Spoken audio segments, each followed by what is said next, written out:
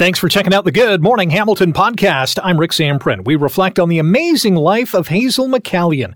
The winter sitting of the House of Commons begins. Would a nationalized healthcare plan work here in Canada? Postal workers may soon add something new to their to-do list. Happy 150th to Burlington, and the Super Bowl matchup is now set. The GMH podcast starts now.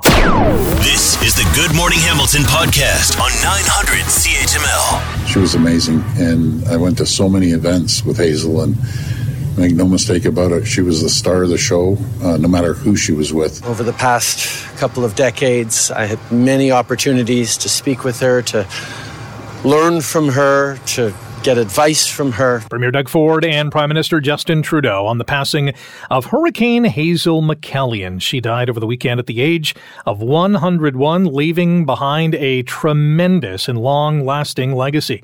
Colin D'Mello is Global News Queen's Park Bureau Chief and joins us now on Good Morning Hamilton. Colin, good morning. Good morning. Thank you for having me. Your thoughts on Hazel McCallion and the legacy that she has left? Well, I mean, listen, Hazel McCallion has always been kind of a legend when it comes to Ontario politics, and she's always had a larger-than-life kind of presence in Ontario politics. This is a person who was, single-handedly able to move votes just by giving someone an endorsement. The federal Liberals, as an example, in 2015, really credited Hazel McCallion with helping them win parts of Mississauga, right? I mean, in order to win a majority government, a lot of parties need that 905 key set of votes, and Mississauga is crucial to that. And, her endorsement meant a great deal because people would trust her to the degree that they would vote the way she said. She endorsed Kathleen Wynne for premier. She endorsed Doug Ford as the premier. And I mean, even I think what struck a lot of us anytime we interacted with her was here was a person, into her 100s and still had a sharp mind. She had sharp wit, and she had, this kind of political expertise, enough so to be able to give advice into her, well into her 100s, to give advice to the Premier of Ontario. I don't think many of us can picture ourselves living to 100, let alone being able to, have that frame of mind to be able to give political advice to the Premier of the day. But that's just the kind of person she was, and somebody who really today across Mississauga and across Ontario is being remembered as being a true trailblazer and a person, who's like. Oh, we may have lost Colin D'Mello. We'll resume with him, so to speak. Colin D'Mello, Queen's Park Bureau Chief for Global News, joining us to reflect on the life and the legacy and the tremendous one of longtime Mississauga Mayor Hazel McCallion. Just listening to Paul and Shone in the news this morning talking about her longevity, 12 terms as mayor of Mississauga. That is, I mean, where's that mind-blowing emoji? That's what I would use to describe Hazel McCallion as mayor of Mississauga. And Colin is right, still at the age of 101, offering her opinion, offering her views on how Mississauga, how the province, how the country should move forward. We're back with Colin D'Mello, Queen's Park Bureau Chief for Global News. Colin, Mayor McCallion earned the nickname Hurricane because she was outspoken, but it wasn't just a bunch of hot air. It was well thought out, really strong opinions that she gave about how cities, how provinces, how the country should be run. Absolutely. And, if you take a look at Mississauga, for anyone who's kind of, been to Mississauga and kind of seen what that city is like, almost every square inch of Mississauga has Hazel McCallion's imprint on it. Right. I mean, when she took over as the mayor, it really was a bedroom community, a number of smaller towns and cities that, were stitched together. And she was the one who identified that she wanted to kind of start building out the city. And there were neighborhoods built on empty lots of land in Mississauga. And when all of that land was finally used up, she, turned her focus to intensification and creating a downtown core in Mississauga. Premier Doug Ford always kind of talked about her ability to convince people to do exactly what she wanted, right? He said she would call people, planners, developers into her office and said, okay, well, this is the way I would like these plans to go. And that's exactly how they went. I mean, she really was able to, see a vision pushed forward. Now, there are detractors, of course, who will say that she was in charge of a lot of sprawl in Mississauga. She earned the nickname the Queen of Sprawl. And she was, of course, embroiled in a couple of conflict of interest investigations related to development and family ties. But ultimately, if you were to talk to the average resident in Mississauga, you know, there is no scandal associated with Hazel McCallion. There's only you know, a lot of really warm feelings and a sense that she was a true leader who always put Mississauga first, no matter if she was talking to the Premier or the Prime Minister. It was always about what was best for Mississauga. And that's why Mississauga is really the way it is today, which is, you know, the second largest city in Ontario. Absolutely. Well said. Colin, really appreciate your time today. Thanks for joining us. My pleasure. Thanks for having me. That is Colin D'Mello, Queen's Park Bureau Chief for Global News. I'd forgot that Hazel McCallion was a pro hockey player in her younger days. I mean, she did it all. She played hockey. She was an effective hockey player as well, earned some money, and was instrumental in professional women's hockey in this country, getting a team in the GTA, and a big supporter of minor and junior hockey in this country. Hazel McCallion, she will be missed. You're listening to the Good Morning Hamilton podcast from 900 CHML. People are losing loved ones at record rates to violent crime and drug overdoses. And families who've been locked down for 2 years because of COVID are now locked down at airports when they try to get away for a small vacation. Welcome back to Good Morning Hamilton on 900 CHML. Conservative leader Pierre Poilievre unleashing his thoughts as the winter sitting of the House of Commons begins today. MPs back in the House for the first time since December, and this is really shaping up to be a significant sitting. Global News chief political correspondent David Akin joins us to tee up what's going on in Parliament. Good morning, David. Thanks for joining us today. Hey, no problem. How's it going? Good. Let's start with the Trudeau government. What are the top priorities for the governing Liberals? Well, the first one coming right hard up next week is a big healthcare summit with the premiers. I mean, you probably know that all the premiers, including Ontario's Doug Ford, have been complaining for, 2 years now, that the federal government is not paying enough for healthcare. And we've done all sorts of stories, of course, about the healthcare crisis in emergency rooms. Parents went through that situation where they couldn't get, fever reducer for the kids, and then the fever reducer ran out for adults. And a lot of the provinces blame the federal government partly for the problem. So Trudeau has finally said, okay, let's get the premiers here in Ottawa for a big summit next week. And that's where, the thinking is they'll start to hammer out some sort of deal to put more cash towards the provinces on healthcare. So that's the first thing coming up. But for most Canadian households, if you look at any poll in the last 6 months, what's the number one issue? Cost of living, inflation. And the problem for any incumbent government, provincial or federal, is that normally when you have a problem, governments throw money at the problem. There's a spending program that will help you out, except inflation is not that kind of problem. If the federal government started sending out checks to help people with the rising cost of groceries or rent or whatever, that would in fact be inflationary itself and would add to the problem.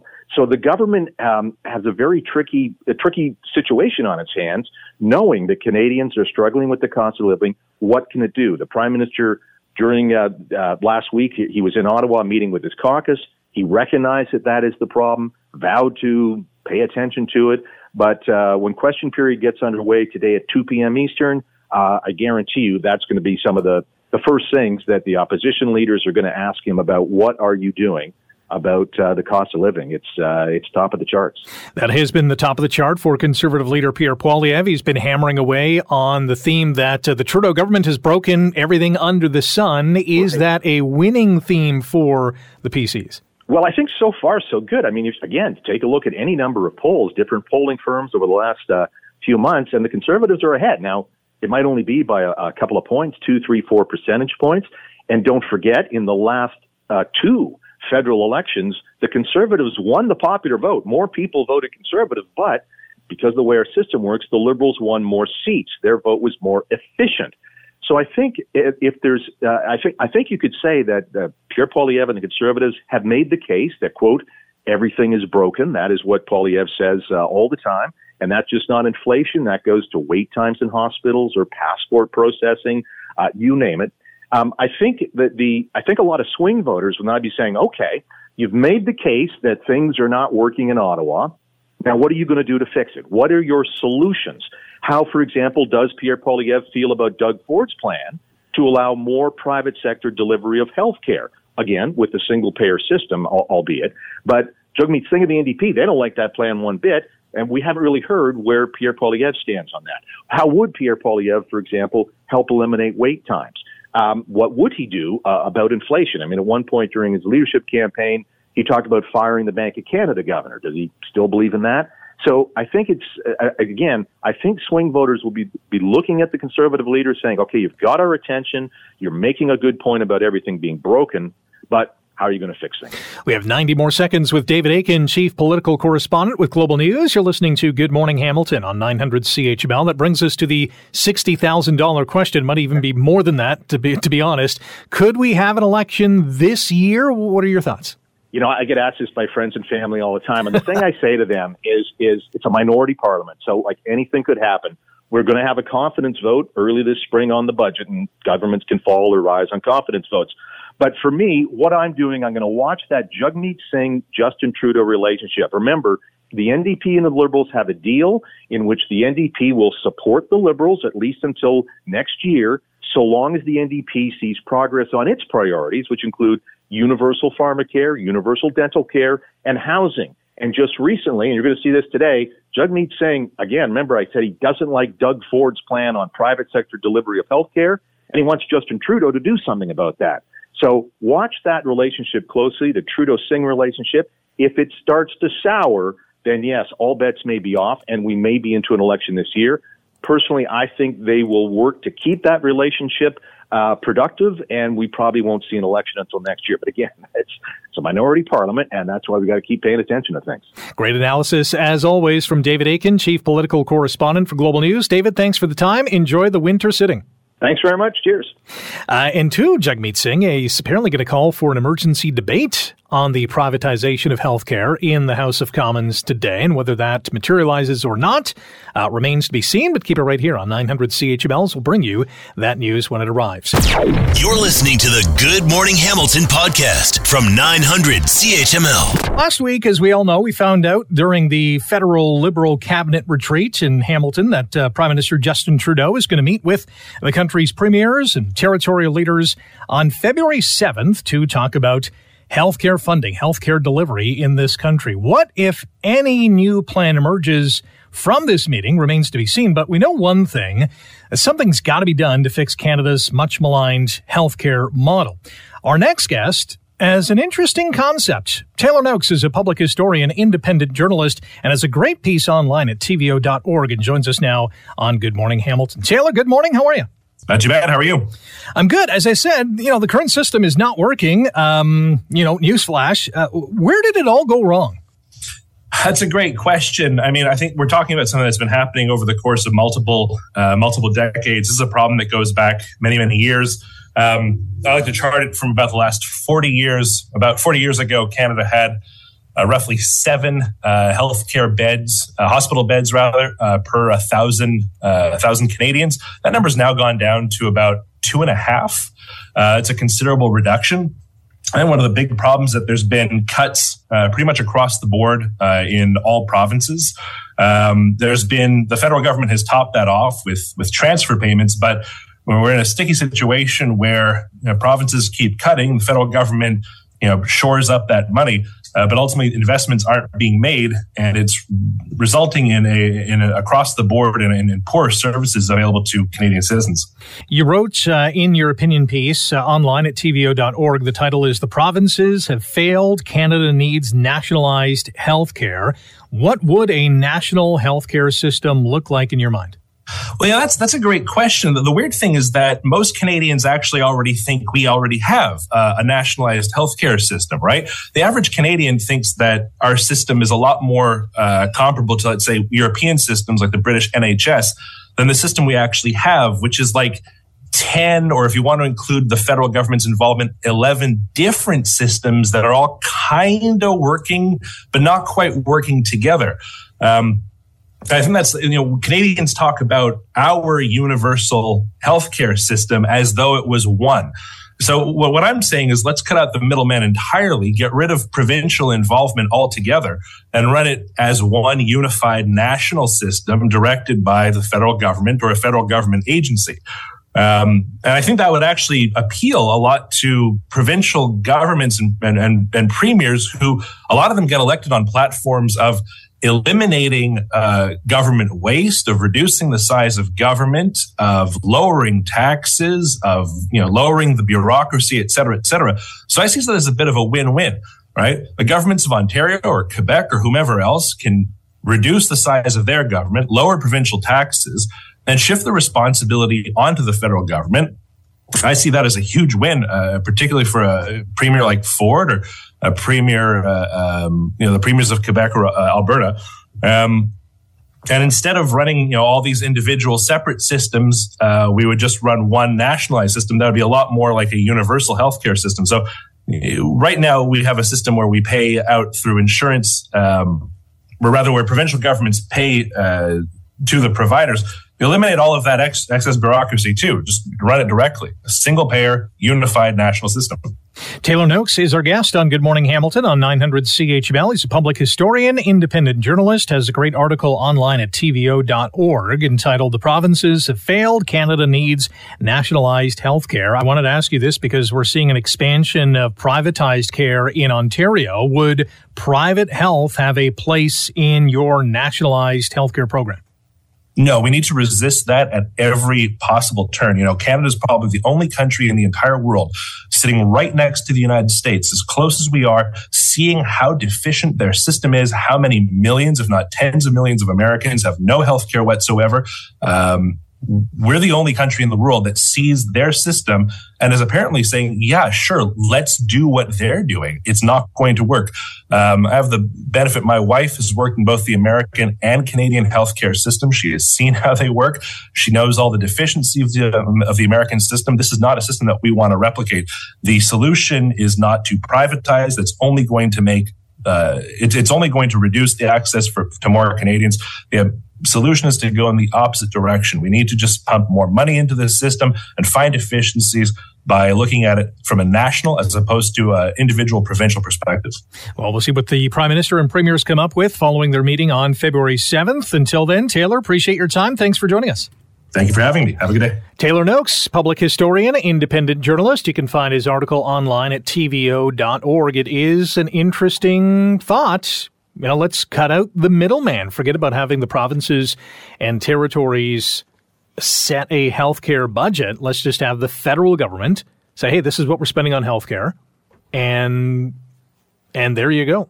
Deliver it as is. The province becomes the deliverer of healthcare as opposed to the one that is, basically determining how much money is going to be spent on what kind of healthcare delivery process unfolds. Interesting suggestion. Again, you can check it out online at tvo.org. You're listening to the Good Morning Hamilton podcast from 900 CHML. We remember the dark days of the early going of the COVID-19 pandemic. That social isolation was real, especially for seniors, whether they were in a senior's home, a long-term care facility, or perhaps they were living at home and maybe even alone. And it was really depressing to think about and to talk about and to know that these seniors were out there and there's not a lot of connection. Maybe a phone call, maybe if they were technically savvy, a FaceTime, that would certainly help. But more often than not, these seniors were left at home and going about their day. There's a new idea out here in Canada, and it has been replicated in other countries, about having postal workers do check-ins on older Canadian citizens while they're out and about on their delivery route. It's kind of a neat idea. Dr. Samir Sinha is the Director of Health Policy Research and co-chair of the National Institute on Aging, which has come out with this idea. Dr. Sinha, thanks for the time this morning, and thank you for joining us here on Good Morning Hamilton. Good morning, Rick. Thanks for having me. So this is being done, just doing a little bit of research on this in places like Japan and in many cities in Europe. How is it working, and how can we adopt that here in Canada? Yeah, well, as you said, for over a decade now, Japan Post and actually the Postal Service of France, for example, on the island of Jersey, have been running a service like this. And part of the reason they're doing it is because we know that we're not sending as many letters, so many of these postal services that we need are not as financially viable. That's the same thing for Canada Post. So they came up with ideas and said, wait a minute, we have the largest fleet of vehicles. We have a workforce that visits literally every single address of anybody who needs it. And why don't we provide an additional service that we can charge for and generate revenue, but also provides a real important public service? So it really just works as simple as that, where people who are interested in the service can actually sign up, or you can sign up on behalf of your parents, for example. The French program is actually called Watch Over My Parents. And then a postal worker will come by once or more times a week if you wish. Just knock on the door, check in, see how you're doing, and just relay on any important information that might be helpful to help you stay healthy and independent. Would there be a cost to this? Yeah, so for example, in the Isle of Jersey, for example, what they do is the government actually thought this was such a great idea to actually help prevent people from ending up in hospital or having worse outcomes happen, that they even actually stepped in and said they're giving the Postal Service money to allow qualified individuals to get 2 visits a week. And then on top of that, if the individual wants more, then they can pay for that out of pocket, about $10 a visit, if you will. And in France and Japan, they're completely designed as subscriber services. And we had a recent survey done in Canada showing that over 80% of older people thought this is a really neat idea. And over 40% actually said, yeah, I might even consider subscribing it to myself just to stave off some loneliness and isolation, but also to know that someone is there looking out for me just while I'm trying to stay independent and at home. Postal workers are obviously a natural choice. They're going door to door in many neighborhoods still. I know we have those community mailboxes, but in many neighborhoods, they're still going door to door. They're on their route. And why not knock on the door and have a little chat with a senior to make sure that everything is okay? But there's another particular angle to this, and why postal workers would be ideal is because there's a high trust factor that people have for postal employees. You're absolutely right, Rick. So 87% of Canadians actually say they really trust their postal workers. So again, this is not just a random person. This is someone you trust to bring your mail. And the other cool thing is, while we have community mailboxes in many communities, and people say, well, what happens in those circumstances? Canada Post actually will deliver anybody's mail to their door if they need that service. So if they are an older person who's frail and can't get out to the mailbox, for example, they might be a great candidate for the service. But they can also ask Canada Post to, at least on a weekly basis, come to their door, deliver their mail. And you could think that for some of these individuals, they might particularly benefit from also having that friendly knock on the door to say, how are you doing? Got another minute with Dr. Samir Sinha, the Director of Health Policy Research and co-chair of the National Institute on Aging, which is suggesting that Canada Post should get involved in these check-ins of older Canadian citizens while on their delivery route. Has there been any response from Canada Post? So Canada Post hasn't been very talkative, but actually the Canadian Union of Postal Workers actually has really been quite a big fan of this. They've actually been pushing this as an idea that they're quite interested in. And we got inspired because there was actually a federal review trying to say, how can we keep Canada Post financially viable a number of years ago? And this was actually one of the ideas that they said, hey, other countries are doing this. Maybe we should look at this. And certainly we know that the Canadian Union of Postal Workers feel this is something that their workers could do, obviously with some training and support, but something that also they see could be a way to keep the Postal Service more viable and give their postal workers more things to do with their time. Sounds like a very worthwhile program. Dr. Sinha, good luck with it. Hopefully we get it instituted sometime soon. Thanks a lot, Rick. That's Dr. Samir Sinha, Director of Health Policy Research and co-chair of the National Institute on Aging. It is a great idea. It's being done in other countries for a nominal fee. You can have your postal worker check in on an aging parent or an older grandparent, whatever the case is. Make sure they're doing okay. Figure out if they need anything. give them some tips and advice. If something is, I don't know, a broken dishwasher, whatever the case is, then maybe they need a part for their car. I don't know. Sounds like a pretty good idea.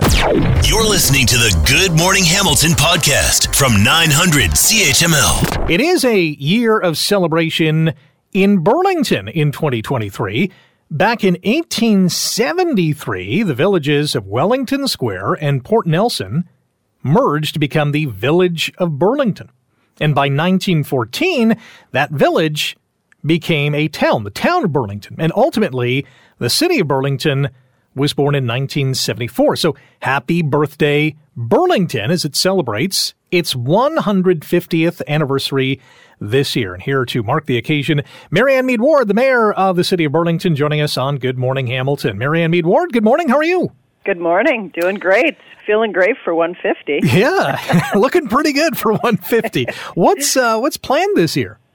Well, we're going to be marking the event with celebrations throughout the year and enhancing some of our existing celebrations. So Canada Day, for example, will have a 150 theme, and there is a logo, for lack of a better word, that has been created, which is really cool. It has a 150 plus, and the plus symbol is in recognition of our Indigenous history.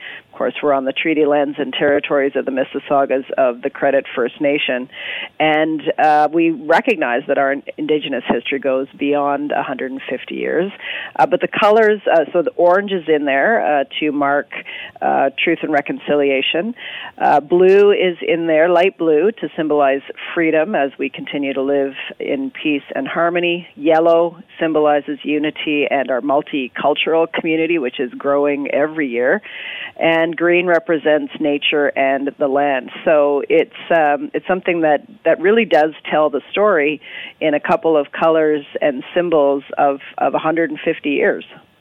In keeping with that, many opportunities, many challenges lay ahead. And you kind of outlined them in your latest State of the City address earlier this month. What was your message to people that you were speaking to? We are building our city for the next 150 years, and this really does rely on Indigenous teachings that you don't plan for a term of council, you plan for 7 generations. And when we think about the legacy that people who were here 150 years ago or 50 years ago or several generations ago left for us, the parks, the community centers, the incredible city that we now have, it is our task to plan those amenities for our community for the next 150 years and the next 7 generations. And we know we have a lot of catching up to do. We haven't kept up in terms of community centers and community facilities and parks. They are under high demand, and we need to do more for our growing community. So that is the task ahead of us. It's a huge challenge, but it's also an incredible opportunity to lay the foundation for the next generation and build something for people who will never know our names, and we won't know who they are, but they will benefit from the decisions we make in the next few years on our watch. Part of that process is certainly the annual budget deliberations, and you're in the midst of doing that right now. In very uncertain financial times, how are budget talks going in Burlington? It's a difficult budget year, and that is in part because of this trifecta of a perfect storm of continuing to feel the impacts of COVID, reduced revenue and increased costs, of course, inflation, and then growth, which has surpassed all of our targets. And we simply haven't kept up in providing enough community facilities for residents. So we are trying to correct all of that and put ourselves on stable footing for the next few years. And so it's a tough budget year, but it is really the same experience when I talk to mayors across Ontario. The budget is in line with what they're facing. The same pressures, looking at 5 to 7% increase in tax across the board in Ontario. So we're all trying to do the right thing for our communities to make sure that we address those challenges. Here in Hamilton, that tax hike target, I should say, is about 2%. What are people in Burlington likely looking at?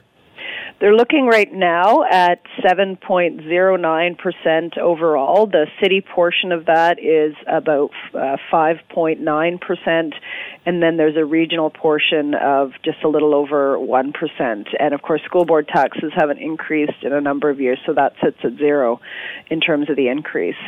So that's what we're looking at. We're heading into budget deliberations next week, and we'll make the final decision on Valentine's Day, February 14th. So residents can continue to reach out to us and give us their feedback in writing, or they can come to one of our budget meetings in person or virtually and provide their feedback.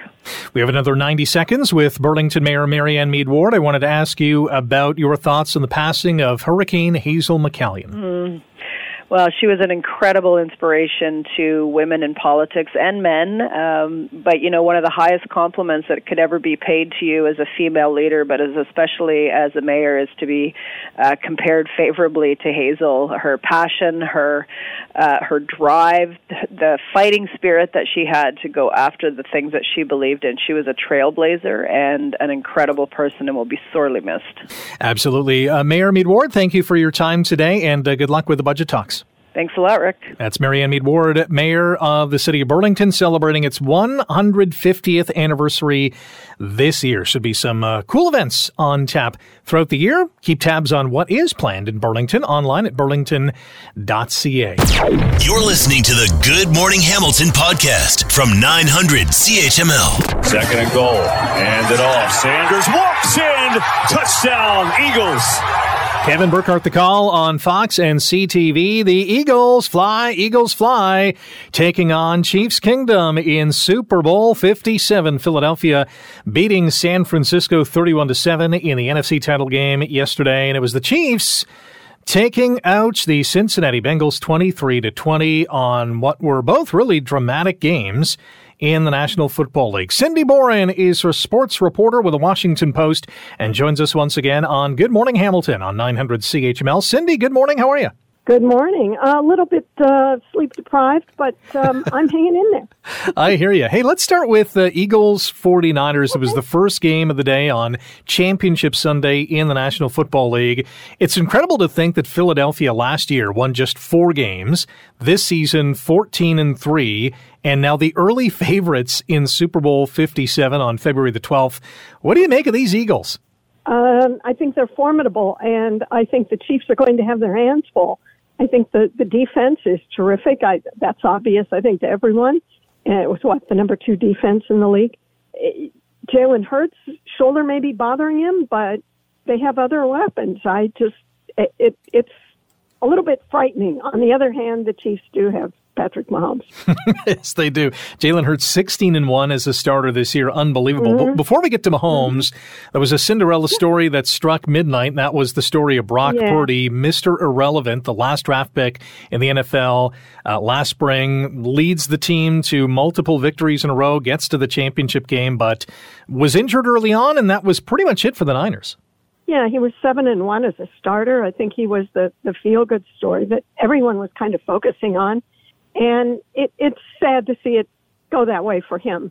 It's also sad because he's probably not going to be the starting quarterback for the 49ers next year. And, you know, it's just, it isn't the way anyone really wanted it to end. You know, certainly he's going to have a future in the NFL. People are going to keep him around. He's shown that he can win. He's shown that he can adapt. But it was just really sad for him that he couldn't. And the other thing that kind of blew my mind, you kind of forget that the NFL doesn't have a rule in place, doesn't allow a team to have an emergency starter at quarterback, you know, in the wings, you know, a third quarterback. And I think they really need to tweak that rule because there was just no one to play quarterback. Yeah, Josh Johnson, their 4th stringer, had to come in. Then he suffered a concussion, or at least went into concussion protocol. Purdy had to come back in. And, you know, throughout the game, he went 4 for 4. And obviously the offense just couldn't get going because he could not throw the ball downfield. A tremendous season for the 49ers, really coming down in a ball of flames. So let's go to the AFC Championship game. Wow, Chiefs, Bengals, they put on a show at Arrowhead Stadium last night. And ultimately, Kansas City is advancing to the third Super Bowl in 4 years. Chiefs, Bengals might be the new, Patriots, Colts of back in the day? Yeah, it's the new Mahomes-Burrow, for sure. It's exciting. Can they play every week? I guess that's not a good idea because somebody would, they'd have no one left after about 3 weeks, I think. But it was sad that it came down to the play, to the penalty. But it was a call that had to be made. The officials would have made that call if it had been Burrow who had gotten pushed out the way he was, and it gave the Chiefs 15 yards that they needed. And now Patrick Mahomes has 2 weeks to kind of heal his ankle. Mahomes was 29 of 43, threw for 326 yards, couple of TDs. He did have a costly fumble that went back for a Cincinnati touchdown. But listen to these stats. And here's him with a high ankle sprain. 6 for 6 on passes outside the pocket, 6 for 6 passing while on the run, and 6 for 6 on extended dropbacks, which means he's kind of looking for a receiver, moving in the pocket. Here's a guy who just gets the job done. He does. There was an interesting story in The Ringer, I think it was, last week, that he's much more effective and he's much better when he is under pressure, which probably is something that we've all noticed, but that would seem to factor in, I think, in 2 weeks to me, given the Eagles and the pressure that they're going to put on him. The only bad thing with the National Football League playoffs is now we got to wait 2 weeks for the Super Bowl. But in 2 weeks' time, how do you see this championship game going down? Well, Mahomes will be healthier. The high ankle sprain was certainly, I think, aggravated last night. It certainly didn't get better last night, that's for sure. He'll get treatment for 2 weeks. He's 27 years old, and 27-year-olds bounce back ridiculously quickly. I hate them. And for that. You and me both. But, he wasn't coming out of that game. I mean, there were times when I think Andy Reid might have considered pulling him, and he's like, no, I'm not coming out. I'm just not. And he'll be healthy. I really do give the Eagles the edge, though, just defensively. The Chiefs' defense is somewhat suspect. On the other hand, Mahomes makes magic. The guy just does it. He's 27 years old, and he's going to play in his third Super Bowl. He's been in 5 championship games, right? Or, yep. With Andy Reid, he's been in 5 championship games in Kansas City, and he's been in, 4 of them, I think, right? Because they lost to the Patriots one year. Mm-hmm. I have to double-check that. But, he's going to be out there, and I hate to underestimate the Chiefs. Chris Jones is just a monster on defense, but I just think that the Eagles are going to be better, a little bit better. I'm leaning that way as well. We'll have about a minute to discuss the Niners quarterback quandary because, as you mentioned, Brock Purdy's probably not going to be the starter. Oh, but could Tom Brady be the starter in San Francisco? I started thinking about that maybe about midway through the second quarter. Yeah. It's pretty apparent because there had been the report, I think, out of ESPN earlier yesterday that the Dolphins were in on Tua. They're out of the Brady mix. And so, okay, cross that one off your list. But, I wouldn't put it past them. It would seem to me to be kind of a Peyton Manning Denver Broncos situation for Brady in San Francisco. Good defense, decent offensive people around him. Manning didn't really have to do anything offensively when the Broncos won that Super Bowl. He just had to not hurt them, with a turnover or, a poor game. And, Brady can do that. And Brady can still pass. Mm-hmm. It would be a going home party for him, that is for sure, being from the Bay Area, and that would be a lot of fun, no doubt about it. Cindy, thank you for your time, and enjoy the big game in a couple of weeks' time. Thank you. Great to be with you. Cindy Boren is a sports reporter with The Washington Post. Chiefs-Eagles meeting in Super Bowl 57. Thanks for listening to the Good Morning Hamilton podcast. You can listen to the show live weekday mornings from 5:30 to 9 on 900 CHML and online at 900CHML.com. The Good Morning Hamilton podcast is available on Apple Podcast, Google Podcast, and wherever you get your favorite podcast. I'm Rick Zamprin. Thanks again for listening. And don't forget to subscribe to the podcast. It's free, so you never miss an episode. And make sure you rate and review.